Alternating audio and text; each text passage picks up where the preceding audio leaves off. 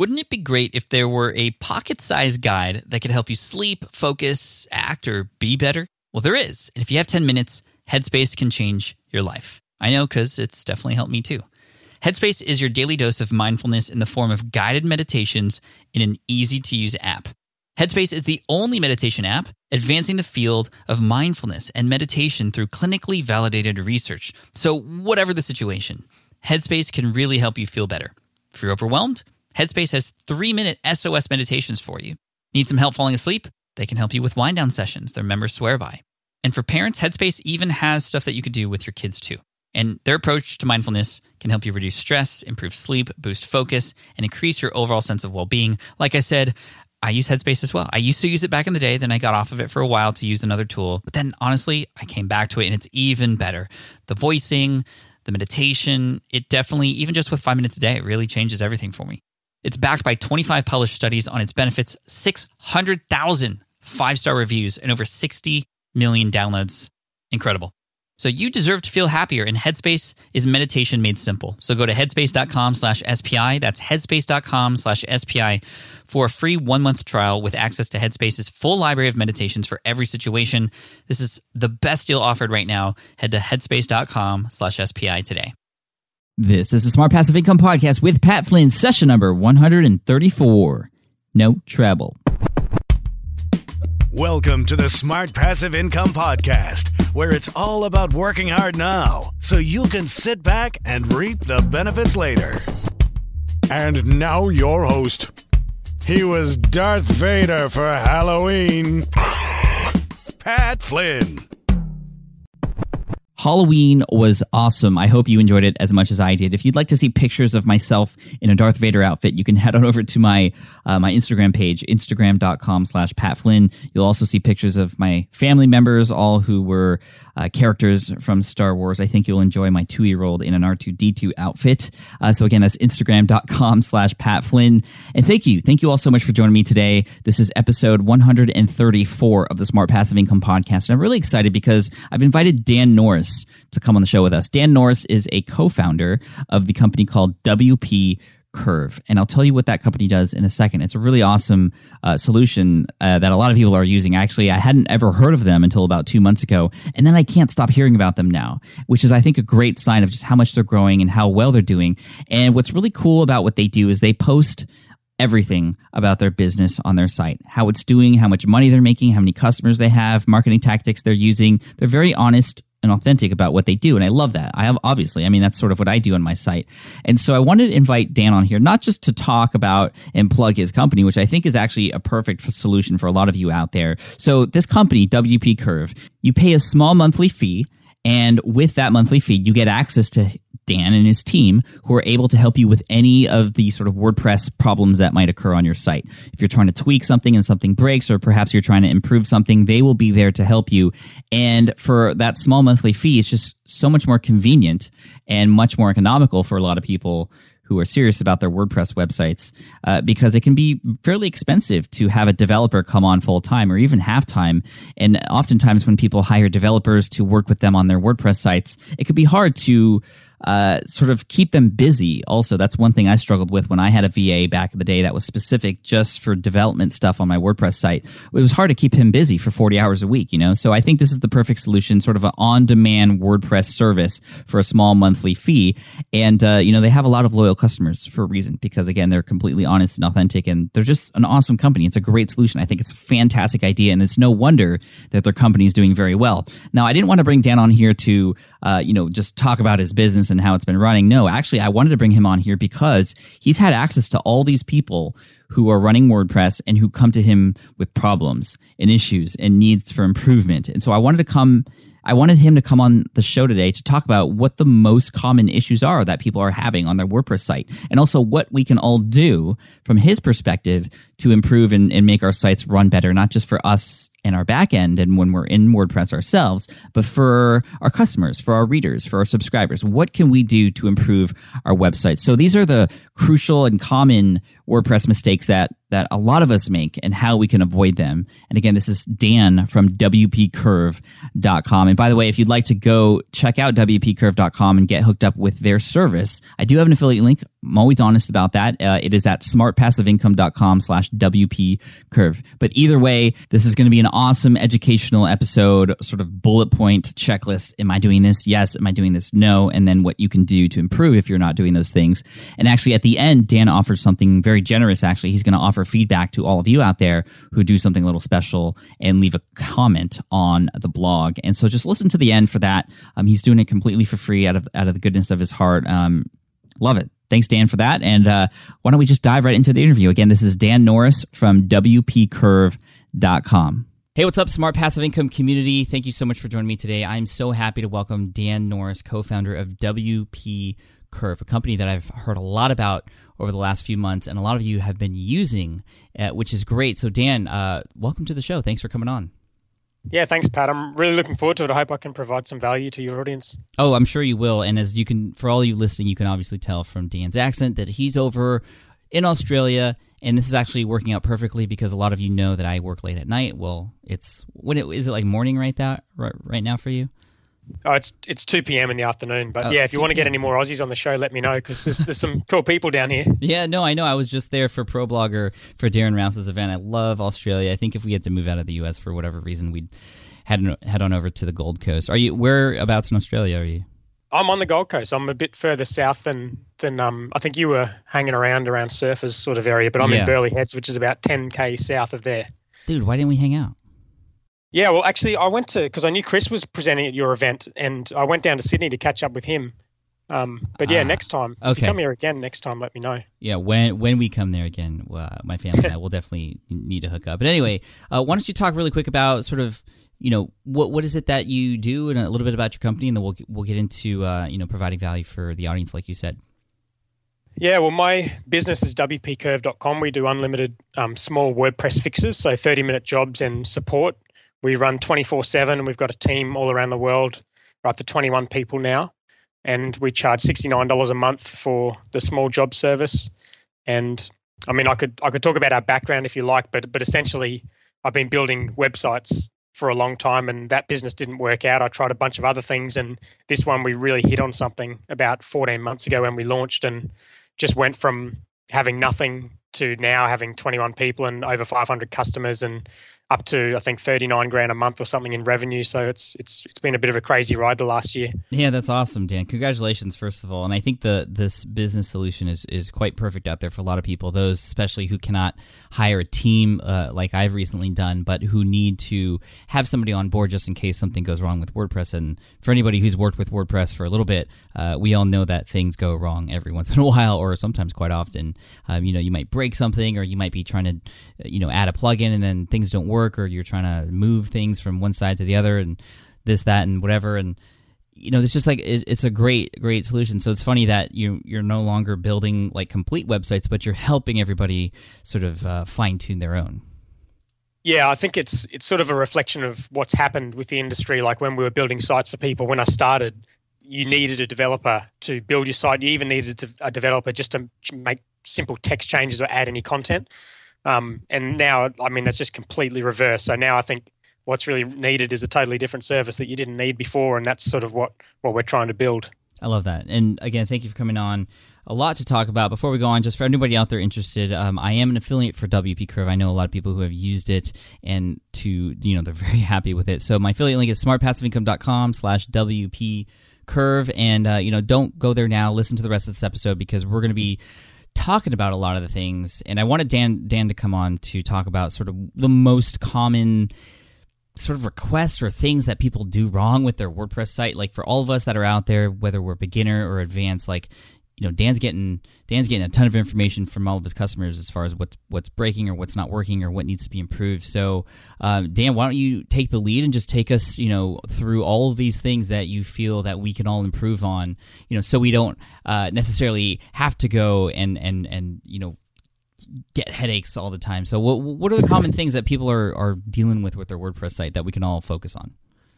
Yeah, well, on the point of sticking around, hopefully at the end, if you'll let me, I've got something I'd like to offer to your audience.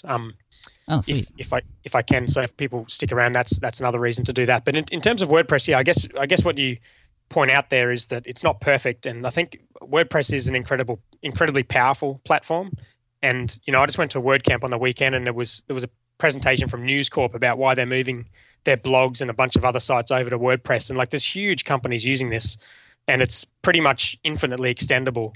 And that means that it's not a really cut and dry solution like something, like a Wix or a Squarespace or something, but it's much more powerful. And that means that there's problems come up from time to time. And so I guess it's a little bit of a compromise, but for us, we see probably the main sorts of things we deal with. Number one is we do proactive, like improvement type fixes. And then the second is we do bug fixes. So I was sort of hoping to frame the conversation today into maybe a bunch of proactive type things you can do to improve your site, assuming that people listening have already got a WordPress site and they want to make it better. And then also how to avoid a lot of the bugs that we see coming up that we're sort of dealing with every day. Love it. Let's get right into it. It's perfect.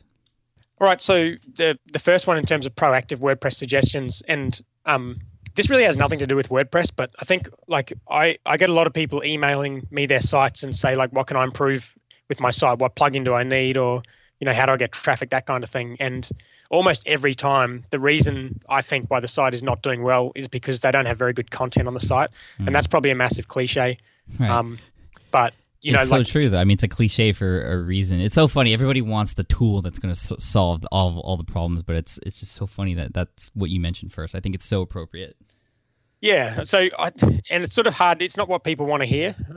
But, installing Yoast or installing, something that's going to, help people share your content or something, it's really not going to help if your content's not any good. So I'm really big on content marketing, and we put every second post I put up on my blog, I think I've put 600 up there, and every second one is about content marketing.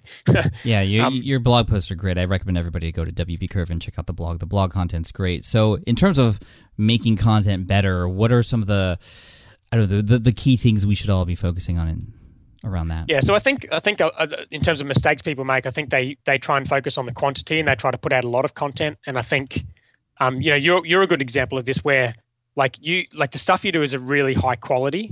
And like if you look at your, like your podcasting stuff, for example, like the videos are really high quality, the content's really good.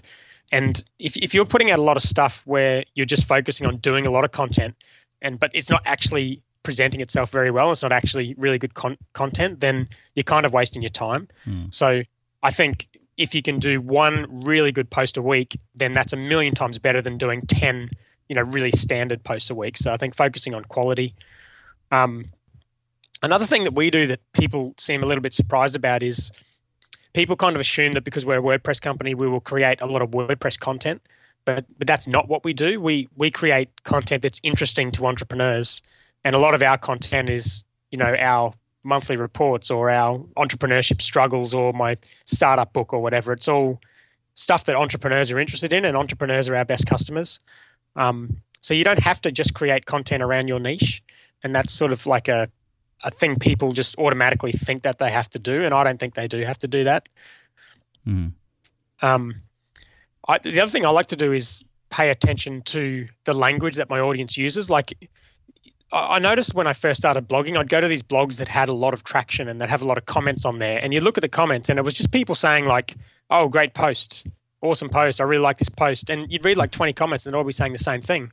But that doesn't necessarily indicate that it's a good post. So to me, I look at the language that people are using, and I like it when people either demonstrate that you've connected with them like emotionally, or either that, or you've done something extremely useful that they've been able to use. So like if someone says to me, wow, I can really relate to this story, which I'm sure you get all the time, that's when I know I've hit the mark, because these people are like really kind of deeply connected with the content. It's not just like, here's 10 plugins you should use on your WordPress site.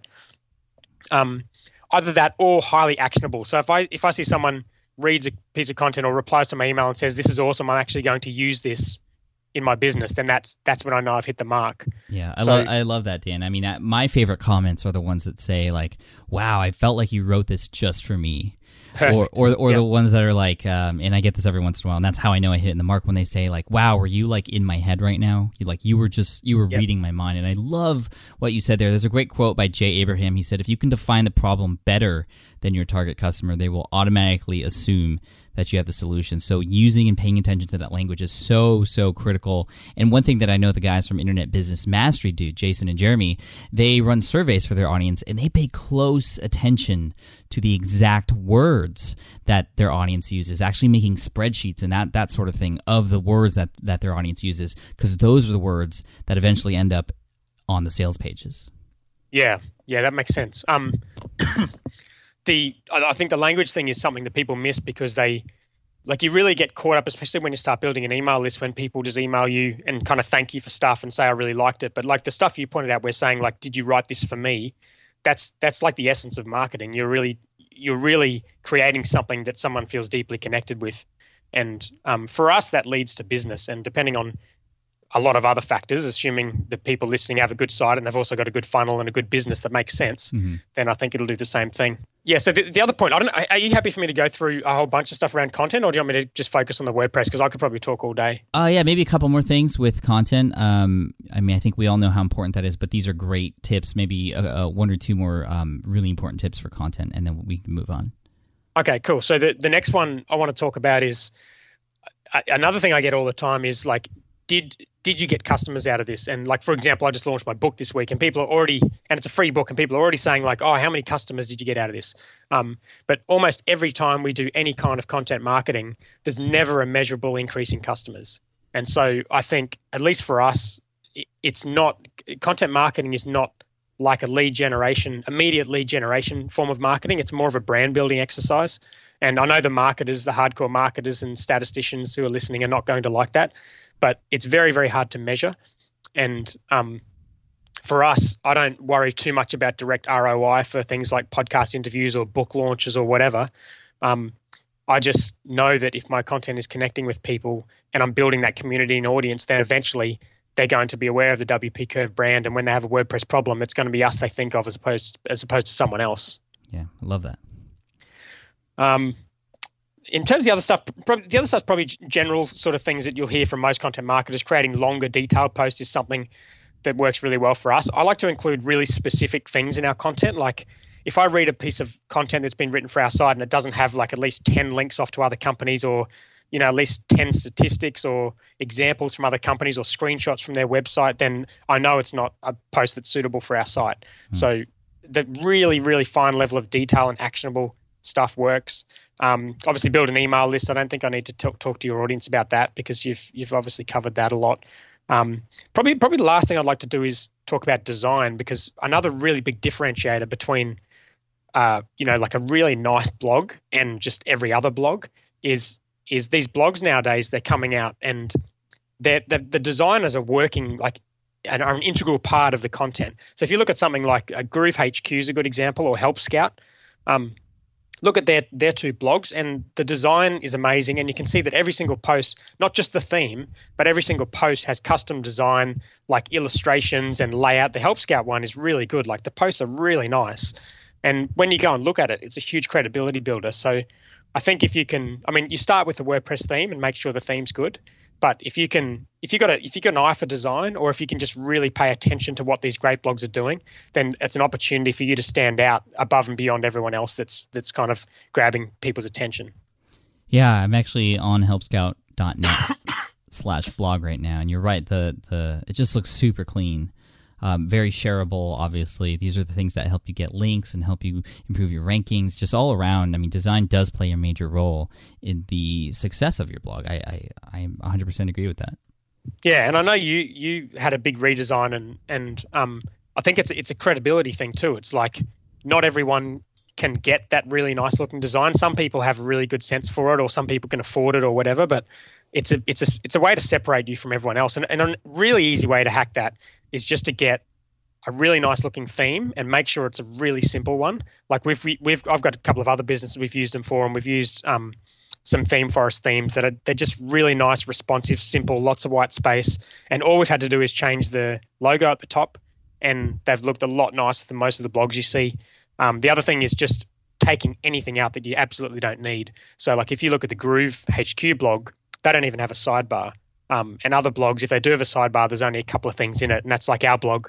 We've only got one thing in our sidebar. Our homepage, we don't have anything. We don't have any sharing buttons, just taking stuff out. So it's really clean and simple. Yeah. And that site you just mentioned to pick up nice, clean themes, which I've done myself before, specifically for landing pages and sales pages for other sites, themeforest.net. I believe that's what it was, right? Yeah. The interesting thing about ThemeForest, it's an Australian company, Envato, and they're according to Alexa, they're the busiest or the most popular Australian-owned website in the world. No way. Which is absolutely crazy. It gives you an idea of how big WordPress is. If the most popular website in the world owned by an Australian is that Envato. That's funny. Crazy. That's cool. All right, so let's move on from content. Like, what other things can we do on our WordPress site specifically to just make it better, improve it, and have better results? Yeah, so the number 2 I've got is Yoast SEO, which, I mean, you've probably heard about this everywhere, but Yoast SEO is good for general SEO stuff. It's good for handling submission to webmaster tools and things like that. And it's also really good for optimizing individual posts. So as an example, if I'm going to create a post on WordPress speed, website speed, I will go in, create the post, and then Yoast is all in there in the editor, and all I have to do is put in the keyword WordPress speed. It will check everything, all the major key things. Like, we don't do much with SEO at all other than like what Yoast tells us. And that's a really, really simple way to start. And it's probably better than anything else out there. And there's a lot of resources that help you to use it as well. So that's the second one that we generally would install on pretty much every WordPress site. Okay, so for everybody out there who doesn't know what this Yoast thing is, Yoast is that the guy's name, Yoast? Or his name's I think his name's Juiced Vander or something. I don't remember his name, but he's an awesome guy, super helpful, has created a lot of plugins. His most popular plugin, or one of the most popular plugins for WordPress he's created, is called Yoast SEO, Yoast. I think his website's at yoast.com. Juice de Volk is the guy's name, but they've got Yoast SEO is sort of almost become the standard SEO plugin, and we use the Yoast Analytics plugin as well. They've got lots of really good content up on their site as well. So before it used to be the all-in-one SEO plugin. That's the one. I think one of the things that Yoast does, which is really cool, is like generally I don't do any keyword research anymore, and I know that's sort of borderline slack, but I would rather focus on great content, and Yoast has something that's pretty limited, but it's quite useful inside the post. So when I go into the post, I'll start putting in like WordPress speed or something, and it'll suggest the keywords, and then it will automatically check the address of the page, the title, the H1 tag, the heading, and the URL, and the meta description, and basically make sure all that's right, all within the post. So you don't have to leave WordPress, and I think that's like a bit of a game-changing thing, especially if you don't really understand SEO and want to like go deep with it. Right. It's just perfect for all the basic stuff. It even has a preview editor, I think. I mean, it also like shows you what the search result will eventually look like in Google. So you can make sure that is the way it should be. And you get a preview of what it looks like and see if it's actually worth clicking on. My understanding of, and hopefully I won't butcher this because I'm no doubt there's people in your audience that know more about SEO than me, but my understanding of like the description and stuff in Google is that it's not based on character count, it's based on pixel width. So Yoast will show you a demo of what it looks like, and if it's cutting it off, then you know you can sort of like end it so it looks nice and clean rather than it cutting off the words. Yeah, that's really cool. Quick question about Yoast SEO plugin before we move on. For those of us who have all-in-one SEO plugin, would you recommend uninstalling that and then installing Yoast? I wouldn't, no. I think it's too much work. I think it probably depends on the site, but I think the main benefit of Yoast is just the simplicity of managing each post. So I think I wouldn't be making drastic changes to SEO for any reason, let alone just to use a slightly better plugin. I would probably just recommend making sure you know how to use all-in-one SEO. And I think there's a bunch of stuff in all-in-one that make it easier to do like bulk editing and things, which I don't think Yoast has quite a good handle on. So I think moving across is not necessarily the best idea if you've got a huge site that's already optimized. Right. Yoast has, though, become the standard. So if you're starting a new site or if you have just started a site, you can look up in the WordPress plugin repository or within your WordPress dashboard, Yoast, Yoast. Cool. Yep. So in terms of proactive stuff, the other one I've got in here is one called Floating Social Bar, and it's put out by the guys at WP Beginner. I've experimented with about 6 or 7 different sharing widgets. Mostly free ones because our audience sort of either has one already and they kind of want to know if it's the best one. And we recommended DigDig for a while, but the DigDig doesn't work very well at all on mobile. And we're getting customers that are getting like 70% of their traffic on mobile, so it's just not an option. Yeah. And the floating social bar does a couple of cool things. One is it locks to the top when you scroll down on the like on a computer, but then when it's on mobile, it just behaves like a normal sharing bar, so it doesn't lock, which is good because you've only got a small amount of space, and it doesn't play up like Dig does. Yeah. That's cool. So WP Beginner created floating social bar. I think that's one you can also get in the WordPress plugins repository. Yeah. So floating social bar is what it's called. And of course, we're going to mention or actually place all these links and all the names of these things in the resource page in the show notes, which I'll give you after we finish the call with Dan here. So don't worry if you're not writing all this down right now. I do know Saeed from WP Beginner is a great guy doing a lot of great stuff for WordPress people. So if you aren't up on WPBeginner.com, even just for the content, it's fantastic. So cool, great resource. Yeah, WP Beginner is awesome, and that's sort of also part of the reason why we don't get too carried away with doing like how-to WordPress posts, because part of content is creating something that the industry needs, and like how-to WordPress stuff is so well done by guys like WP Beginner that it doesn't really even make sense for us to do it. So anyway, maybe that's another consideration if your listeners are kind of wanting to create content, is looking at what else is out there and what the gaps are. I know Noah Kagan, that's sort of his approach, and that's worked really well for him on his blog. Yeah, Noah's great. His blog is at okdork.com. Yeah, and his episode on your show was probably the best one I've heard. He's a machine. Yeah, people still talk about that. People are still doing the Starbucks experiment and still talking to me about that. If you haven't heard that, we'll put the link to that in the show notes as well. Yeah, very cool. So the other one I've got here is discuss comments, and maybe this will be controversial because I know a lot of people tell me they don't like discuss, but I can't figure out why. I think the inbuilt WordPress comments aren't very good. You'll get a lot of spam. Discuss gives you a couple of things for me. The first thing it gives you is it generally increases the quality of your comments because there's a bit of a barrier. There's a bit of friction there for people to make a comment. They have to register. And I think that's a good thing because I only want good comments on my blog. And it gives you the ability to moderate by email, which is really handy if you're not at your computer. And it pretty much cuts out all spam. I'd be interested because you use Discuss, don't you? Do you get a lot of spam? I recently switched from the WordPress sort of default with a nice styling just to make it look nice. I switched from that to Discuss.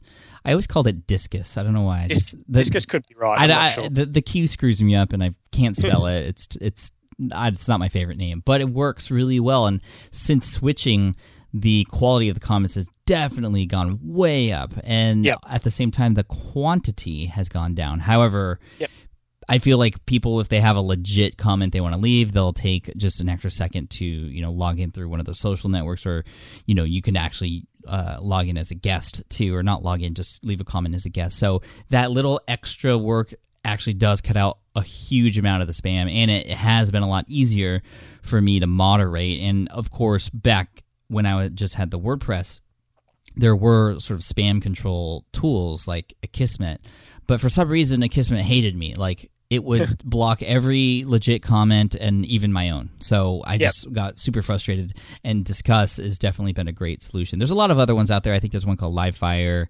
and ones that will do the same thing. But I really like the conversations that are happening on the blog now, and they're all legit, and there's less of the just, hey, great post. There's actually legit comments and no spam, and threaded comments so people can have conversations. You can upvote different comments as well, just to create more of a community aspect. And a lot of, you can sort comments while you're reading them through newest or by oldest or by best. And it's just been great. And so I second that recommendation. Yeah, I think there's a couple of other things it does too, is when you reply, you generally you see the emails when they come in for other people replying. So it creates like almost like a mini forum, which is cool. Mm-hmm. And I totally agree about the quantity versus quality. It's exactly the same with the content. If I want people posting on my site, then I would much prefer less quantity and more quality.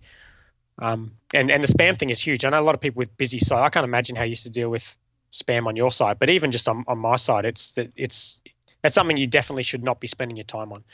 It was I was getting at some point over six figures, 100,000 spam comments a month. Wow. Yeah, it was. Oh, actually, the other thing I was going to mention is a cool thing with Discuss or Discus, depending on how you want to pronounce it, is you can import the comments from WordPress. So that's something that people sometimes don't realize. Like, you can, if you move over to Discuss, you can import all of the existing comments so that it's not like you're starting again from scratch. Yeah, that was one big thing for me and one thing I was afraid of. But we definitely just pulled all the other comments from our database and put them right into Discuss, and it was seamless. Yeah. Okay, so the other thing I want to talk about is making your site fast. And this was one of the so when I do make exceptions to write WordPress content, I generally make it about important things. And this is one of the posts I wrote was about how to get your WordPress site to load in under 1 second. This is speed affects so many aspects of having a website that it's almost the main thing we work on, because it affects SEO, it affects usability, it affects bandwidth usage if you've got loads of inefficient images up there. I don't think I said SEO. It affects SEO. If your site's slow, it's going to be bad SEO. It just affects pretty much absolutely everything.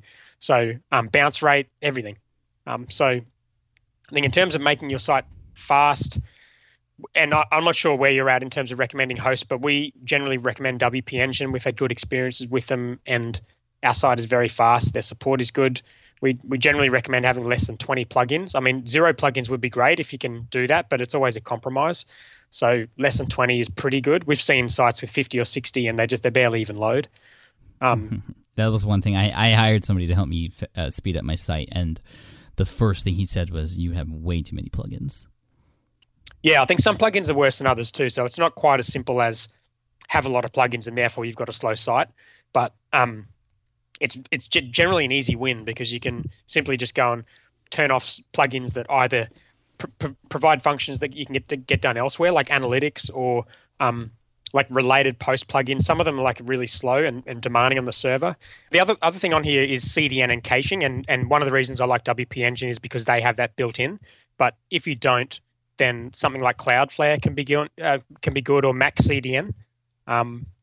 And if you need a cache plugin, I think there's W3 Total Cache, which we've used before. Again, ideally, there's a bunch of stuff you're better off doing on the server and not doing in WordPress, and caching is one of them. But if you are just getting started and you don't want to pay a lot of money that WP Engine charges, then some kind of caching plugin is an option for that. Right. Optimizing images is a really big one. Just about every single site we look at, the images are too big because people don't understand how to optimize them for the web. So I like to just go into the Pingdom site test tool, and it will tell you exactly how big the site is, and if it's over 1 megabyte, then I think you can probably do some work to get it smaller. There are some tools out there that web-based tools, right? You could use to resize your pics. I think there's even one called pickaresize.com. Yep. Definitely you can do that, or you can also there's a WP Smush It, I think is the name of the plugin that can optimize existing images. Oh, that's right. I've used that a long time ago. Smush It, and you can actually reduce the image size on your WordPress dashboard, right? Yep. Cool. And there's also there's speed test tools. I've got a post up on my site if you want to link to it. It's about WordPress speed, and I go through. There's about 5 or 6 different tools that I link to on there, but some of them will actually optimize the images for you, which is a really kind of cool thing. It won't just tell you that your image is too big, but it will also optimize them for you. Oh, that's cool. Yeah, we'll link to that post. I'll remind me or just send me the link after this, and we'll put it in the show notes. Yeah. And just overall page size as well. It might not be images. It could be something else. It could be just too much stuff on the page, like too many big plugins or big external JavaScripts or whatever. The external scripts is a really big one for speed, because it's just all the external server calls. So if you've got, I've seen blogs that have like their clout score over on the right hand side. They've got their follow us on Facebook, follow us on Twitter, add me on Google Plus, and like every external thing you can possibly think of, and they take about 20 seconds to load because they're going off to so many external sites. And that's an easy fix if you're prepared to compromise. And something like clout score and things can literally just be taken off because they're probably not doing a whole lot. I think people just get in the habit of seeing something they want it and they add it to the site, not really realizing the implications of it. Right. Speed-wise, a couple of other things. Keeping plugins up to date is really important because the developers are constantly improving the efficiency of plugins and the WordPress core, so keeping it up to date. some plugins are particularly problematic, and a good source for that is WP Engine list the ones that they don't allow on their platform. And it's things like related post plugins and ones that are particularly draining on the database. Mm-hmm. So if you've got those kind of ones, and Discuss actually does that. We use the Discuss related post feature. Do you use that on your site? I do, yeah. So at the bottom of the comments, you'll see other posts related to that post that people have commented on. Yeah. So if you try to do that on your site, a lot of this, some of the plugins that do that are like really smashing your database.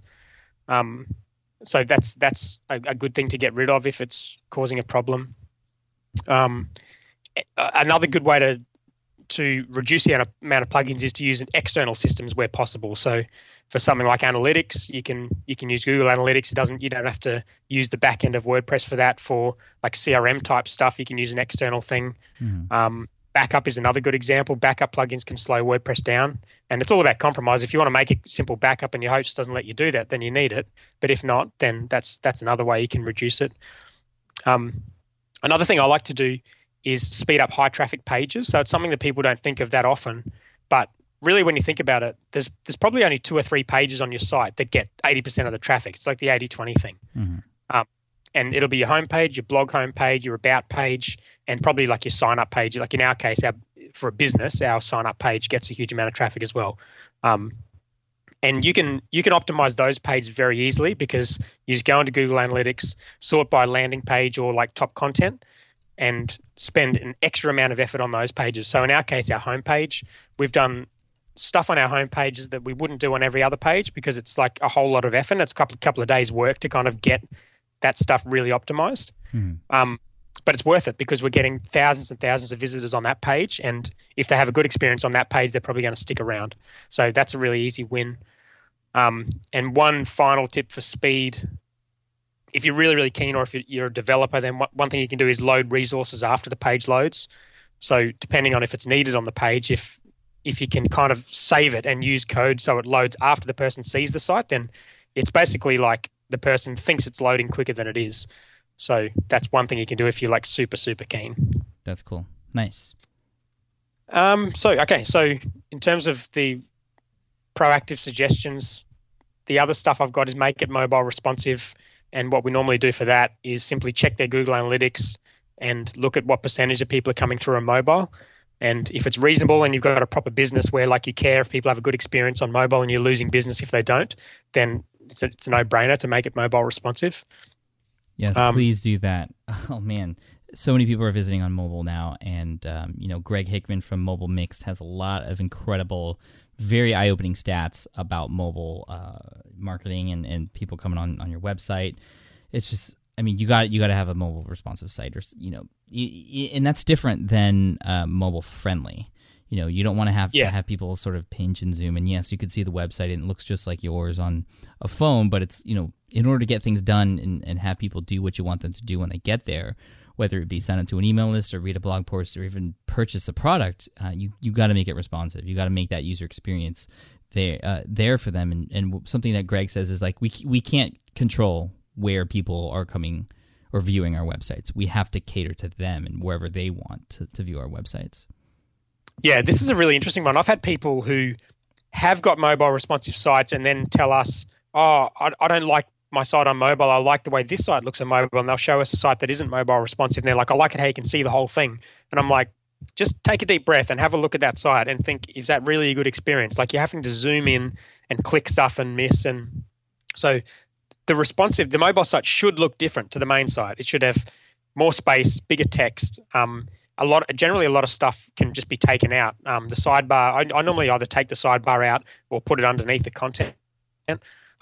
And I'm sure just go to your site for an example, but that's really important. And we've had companies that are like local, for example, fitness companies, any kind of local business, fitness like gyms and yoga studios and stuff. And I've just been amazed, like some of them are getting 60, 70% mobile traffic, and almost always they're going to the one page. So that's the other thing you can do is get in analytics and work out what the mobile customers are doing. Mm-hmm. And there's one way you can do that is use custom segments, which is kind of a little bit advanced, and maybe I don't need to talk through the detail of that. But sometimes it's just logical. Like if you're a gym, you know that your customers are getting on there to look at the timetable. So even if you just make that page mobile responsive and just put a big button up the top, then 90% of them are going to have a better experience than what they're having at the moment. Yeah, absolutely. Definitely. And also, if you want to see what people are clicking on, including on mobile, something that's been very eye-opening for me is using the tool called Crazy Egg, which will allow you to do confetti maps or heat maps for what people are looking at and what people are doing when they get to your site, both on desktop and mobile. Yep, sounds good. The mobile stuff, people have been talking about it for years, and I was sort of a little bit skeptical at first, but the last couple of years, I mean, it literally is getting to the point where people are using their phones more than their computers, so it's a must-have. Luckily, most of the themes that get made now are mobile responsive, which is cool. So if you've got a new site, then obviously check for that, but you almost don't have to now. Like the high-quality theme companies, like all of them are mobile responsive, which is really nice. Yeah. But for existing sites, it's generally quite a bit of work to make something fully mobile responsive. Indeed. The other thing I've got in here, which I like, which is an app called SwiftType Search. And the WordPress search is not very good. SwiftType have a few little features in there that make it much better. The main one is it's got that sort of instant predictive search thing. I don't know what they call it, but if you type in say income report on your blog, you would get a drop down of the best results. So you don't even have to go to that ugly search page. You can just type it in, automatically click that, and it will take you off there. So it's a more accurate search, and it's also that instant search functionality. And if you pay for an account, you can do some really interesting stuff around like sending people to certain pages when they search for certain keywords, which is pretty cool. Wow, no way. I never knew about this, and so many people complain about my search results on my site. This is definitely a tool we're going to be looking to install, or at least research a little bit further. This is great. I mean, I think a lot of people come to the site looking for specific items. It might not be the easiest thing to look through the archives, and people want the most direct way to get there. I'll explore this. I haven't heard of this before, but it seems like a lot of big names are using it already. Oh, okay, cool. Yeah. Well, haven't really looked at who else is using it, but the WordPress search has just always been one of those things where like you put the exact word for something and you've got to post on that, and you put it in, and the results just don't reflect that, and you're just thinking, what's going on? So that's SwiftType. SwiftType with it's actually one free. T. Oh, it's free. That's even better. Sometimes they make it kind of hard to get to the free plan, but if you look closely enough, you'll find it. So Let's see here. there is a paid version, but maybe if you can find the direct link for the free version for people and link them through to that. Oh no, it's quite easy. So SwiftType, SWIFTYPE, and then go to plans, and you'll see the SwiftType plans for individuals right there, free. Oh, cool. Okay, yeah. Well, I think when I first started using it, they just had like a tiny link underneath all the other plans, and it was sort of hard to find. But that's cool. They've stopped doing that because that's a bit annoying. Awesome. Thank you for that. Yeah, landing pages is the other thing. Just something like lead pages or Unbounce or Optimized Press or whatever you want to use for that. But especially for offsite content, like if we do like a SlideShare presentation and at the end have a call to action back to the site, then send that to a landing page for email opt-in. And that, I mean, you've talked about this on your show, so that's a no-brainer, but that's like a huge conversion win. SEO is the other thing. As I mentioned, I don't fuss over SEO, and we rank for some really good keywords, all through putting out good content. But there are four things that I definitely do all the time. That's turn on permalinks. And that's just making sure when you write a post on WordPress speed, the address is wpcurve.com/WordPress-speed. So most of your audience probably should have that covered. Making sure the theme uses H1 and title tags with the content from the page title. And that might be something you need to get a developer to look at for a few seconds, but it's really easy to make sure it does that. Making sure the theme is coded well and loads quickly. This can be a big problem. Even like some of the top themes on ThemeForest, they're really big and bloated, and that can actually hurt SEO. So just clean modern coding is really important with SEO. And then just making sure you target specific keywords with your blog post, like I mentioned with the Yoast thing before. So they're like the four things that I make sure our clients are doing. There's a bunch more stuff you can do, but that's like the kind of the minimum that people should really be doing. Absolutely. The other thing I've got in here is getting to know your customers, and we use live chat software on our site for that. And ever since we launched our business, we've had that live chat on there, and that's a really good way to do it. There's other apps like Qualaroo. I think that's pretty expensive. But I don't know if you've seen it. That's the one where like they ask a specific question when you're on the site and like go through a little survey. Mm-hmm. No, tell us more about what do you mean live chat? Like if somebody visits your site and all of a sudden somebody will pop up and be like, "Hey, person, like I'm here." Yeah, you can do it that way. That's sort of a little bit more of an aggressive way to do it, but just having that live chat button on every page, I think especially if you're like a new startup or you're just putting out your blog and you're just wanting to kind of know the kind of stuff that people are thinking, you want to talk to some of your customers, then it's just a super easy way to do it. Well, one thing that was interesting when we launched our business is I thought that we would use live chat for support because it's effectively like when I launched it, it was like live WordPress support. Mm-hmm. But we use it way more for sales and for like customer development. So people come on the site and they talk to us, they tell us what they want. In the early days, that was really, really cool. And for sales as well, like people come on there and like, I think they just use it as a proof thing. They're like, is this actually a real company? Mm-hmm. And when you talk to them and have a chat to them, they can see you're reasonable and you can convert them a lot easier. So I'm a huge fan of live chat. That's cool. What's the name of the tool that you guys use? Well, I've actually got a live chat app I'm working on myself called helloify.com. But we've used Olark in the past, which is a really well-known one. The main difference with Helloify is the whole team can be on there. So it's like live chat meets team chat. But Olark is the one we used when we launched WP Curve, and they're really good. It's all quite simple to install and it's quite cheap. I think for one user, it's like $15 a month or something. So it's well worth it. Awesome. Thank you for that. This is another thing that I don't hear people talking about a lot, but looking at what happens when you Google your brand. And this happens a lot for people who aren't really established. Like with your brand, it's kind of given that everything's going to look good when you go into Google. Google's like smart enough to follow all the links and kind of work out what's important. But with new sites, we get asked all the time, like, how do I get the site links in the Google results? How come the description is the way it is? How come the title is the way it is? So a couple of things you can do with Webmaster Tools is you can submit your sitemaps. You can remove site links. So you can't tell Google what to put in those site links, which are the little links that come up under your name. Like if you go into Google and put your company name in there, ideally you'll get a couple of links underneath as well as your main URL. Mm-hmm. And if there's something in there you don't want in there, which often there is, you can remove them with Webmaster Tools. You can also check keywords and you can disavow links from sites that are like sending you dodgy links.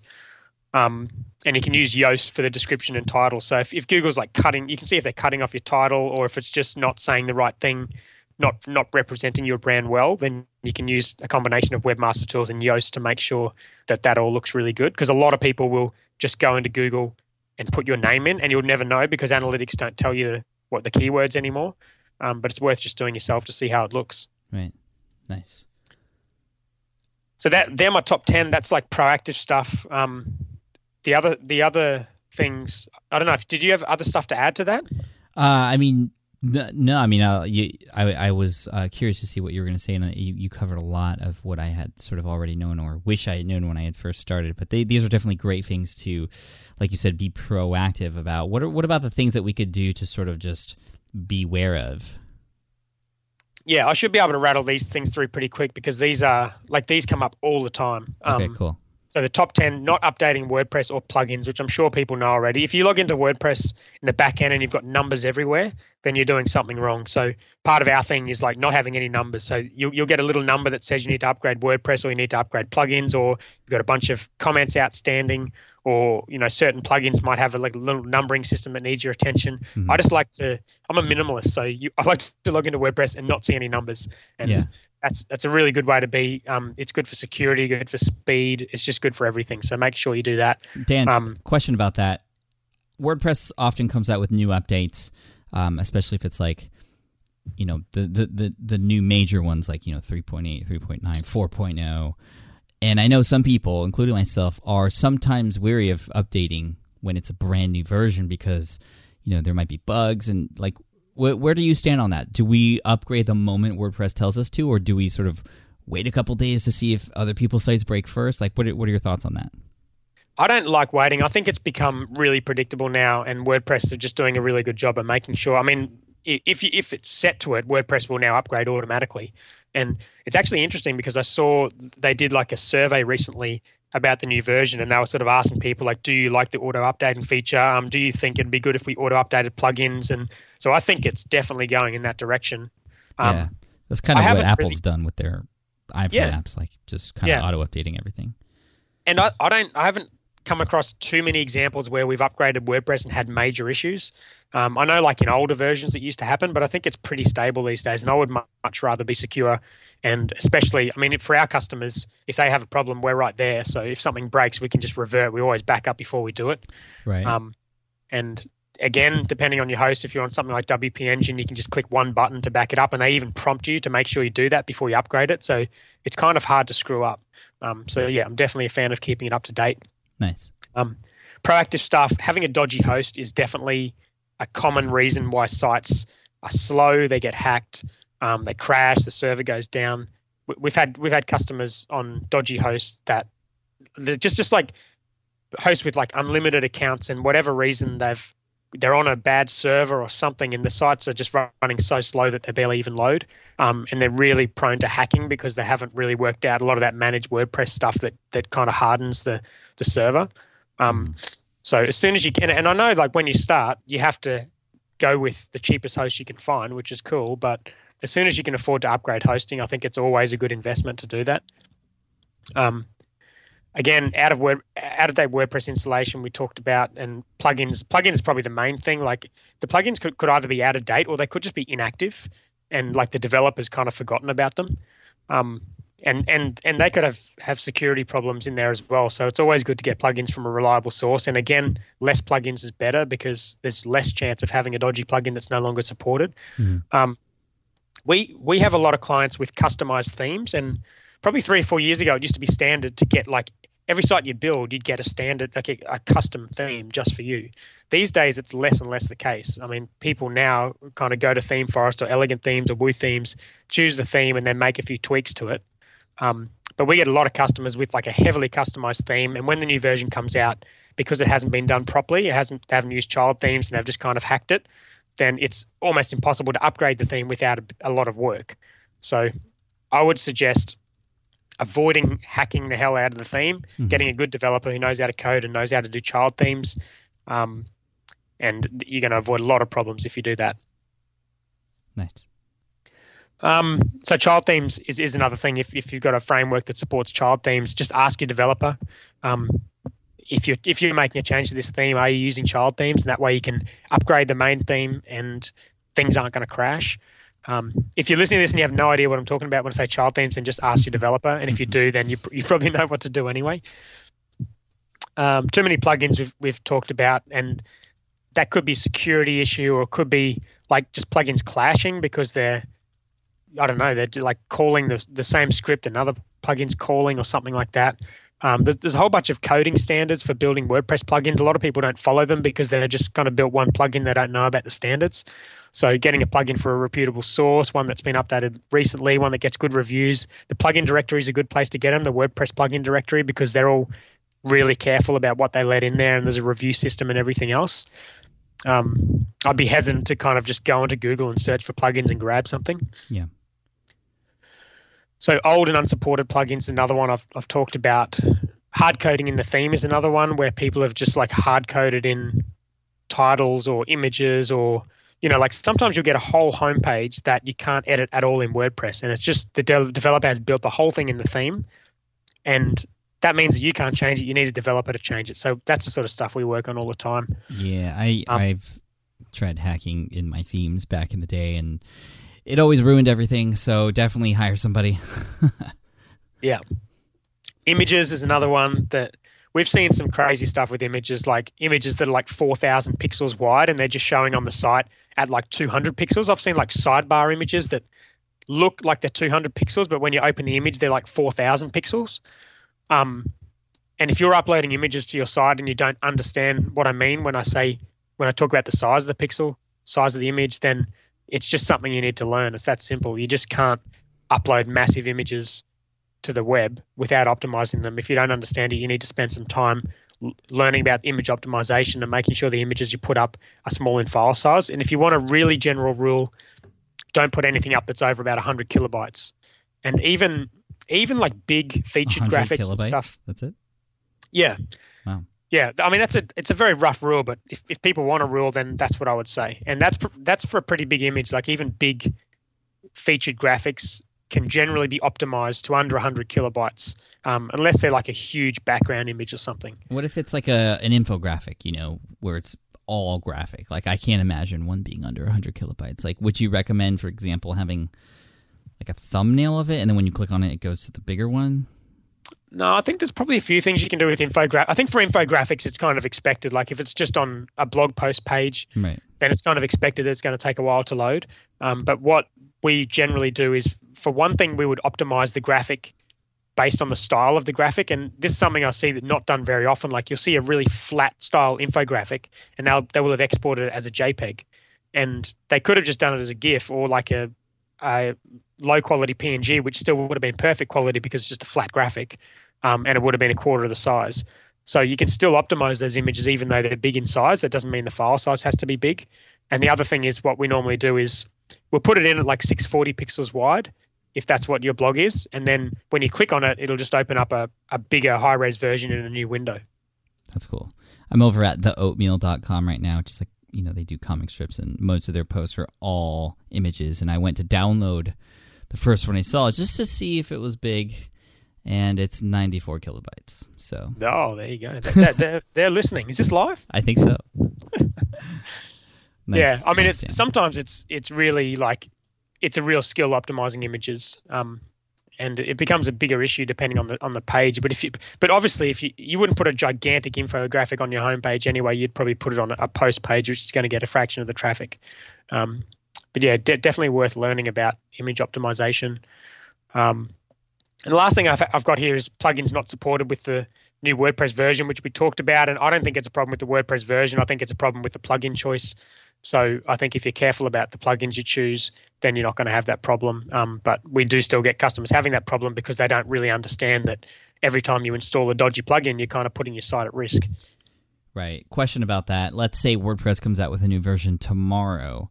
I upgrade, and then all of a sudden I have plugins that are out of date. Does that mean like I get rid of them, or should I, what is there a typical turnaround time for plugins to be up to date when new WordPress versions come out? Well, I think that most of the developers know when the versions are coming out because they get pre-release access to them. So like the good plugins will generally work pretty well with the new version of WordPress anyway. It only really becomes a big problem if you've got all sorts of weird and wonderful plugins on there that really that aren't really part of the WordPress ecosystem, so they don't really understand when the new versions are coming out. But again, it's a problem you can very easily avoid if you've got a good host that lets you do easy backups, back it up, upgrade it, give the site a quick test, and if everything's working okay, then that's fine. But I would generally, if there's something to be upgraded, I'm generally err on the side of upgrading it and keeping it secure and up to date than I would leaving it and just sort of on the off chance that something might go wrong. Nice, Dan. Anything else?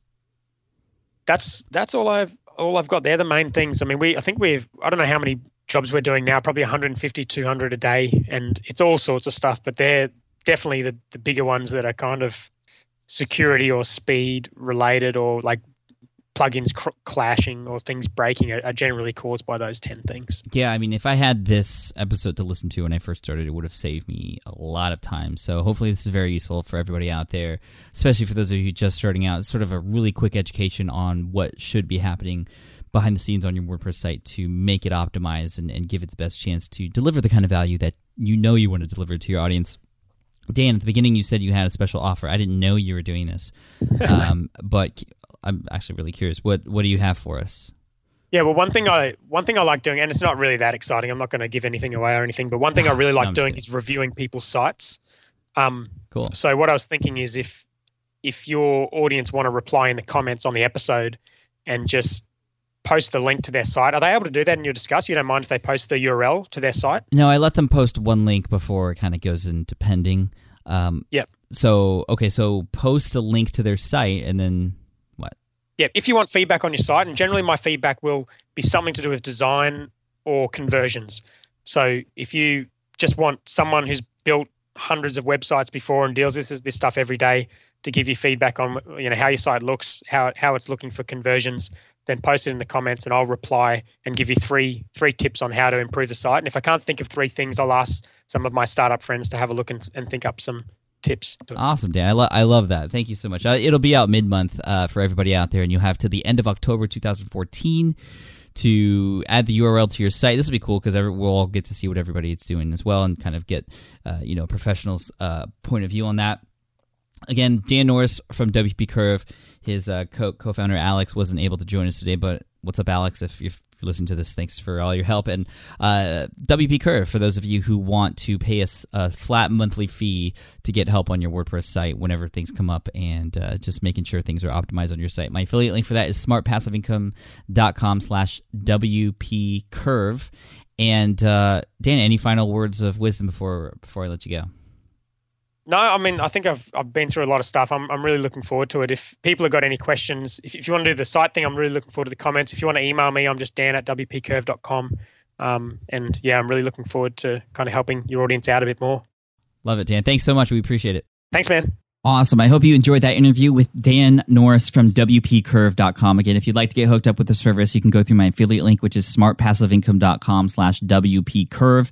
And if you'd like to get to the show notes and also go to the blog so you can leave a comment and get direct feedback from Dan, you can go to smartpassiveincome.com/session134, since this is episode 134. So again, that's smartpassiveincome.com/session134. Oh, and you actually might remember that Dan mentioned in the episode that he was going to do this and leave feedback for you till the end of October. Well, it's November already, so of course that's already passed. This is because I recorded this earlier and published it just now. Well, I just got confirmation from Dan that he would be willing to do this till the end of November. So till the end of November, he's going to be there in the comment section. Check out your sites and leave feedback for you as much as he possibly can. Of course, remember, he's doing this for free, which is awesome. And so till the end of November. Awesome. Thank you all so much for listening in today. I hope that has somehow, in some way, shape, or form, improved what you have going on online. And I'd also like to thank today's awesome sponsor, one of my favorite companies lately. This is lynda.com, Lynda.com. For those of you who've never heard of Lynda, this is an awesome platform for learning anything. And they have a lot of stuff that's extremely relevant to us, topics ranging from business skills to communication, leadership, management, online marketing, productivity, and even skills specific for a lot of software that we might be using, like Photoshop or Adobe InDesign, how to use your digital photographies, how to use your DSLR camera, which is a course that I'm currently taking right now. I'm about halfway through right now. This is like one of the best companies out there. These videos in these courses are not just little YouTube videos. They're not put together in somebody's home. These are studio quality, the courses that are broken into bite-sized pieces so you can learn at your own pace and with tools to go along with them, like transcripts and things like that. It is seriously an amazing experience to go through. Lynda.com, a ton of videos, over 100,000 different things you could look at. And what's really cool is I've worked out a deal with them. So all of you who are listening to the show right now, you can try lynda.com for free for 7 days. So if you go to lynda.com/SPI, you can try it out for free for 7 days. Full access to all their courses. That's lynda.com/SPI. Thank you again so much for listening in. The show notes, you can leave a comment again at smartpassiveincome.com/session134. Cheers, take care, and I'll see you in the next episode of the Smart Passive Income Podcast. Peace. Thanks for listening to the Smart Passive Income Podcast at www.smartpassiveincome.com.